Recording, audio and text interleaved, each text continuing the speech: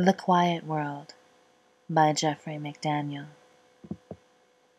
In an effort to get people to look into each other's eyes more, the government has decided to allot each person exactly 167 words per day.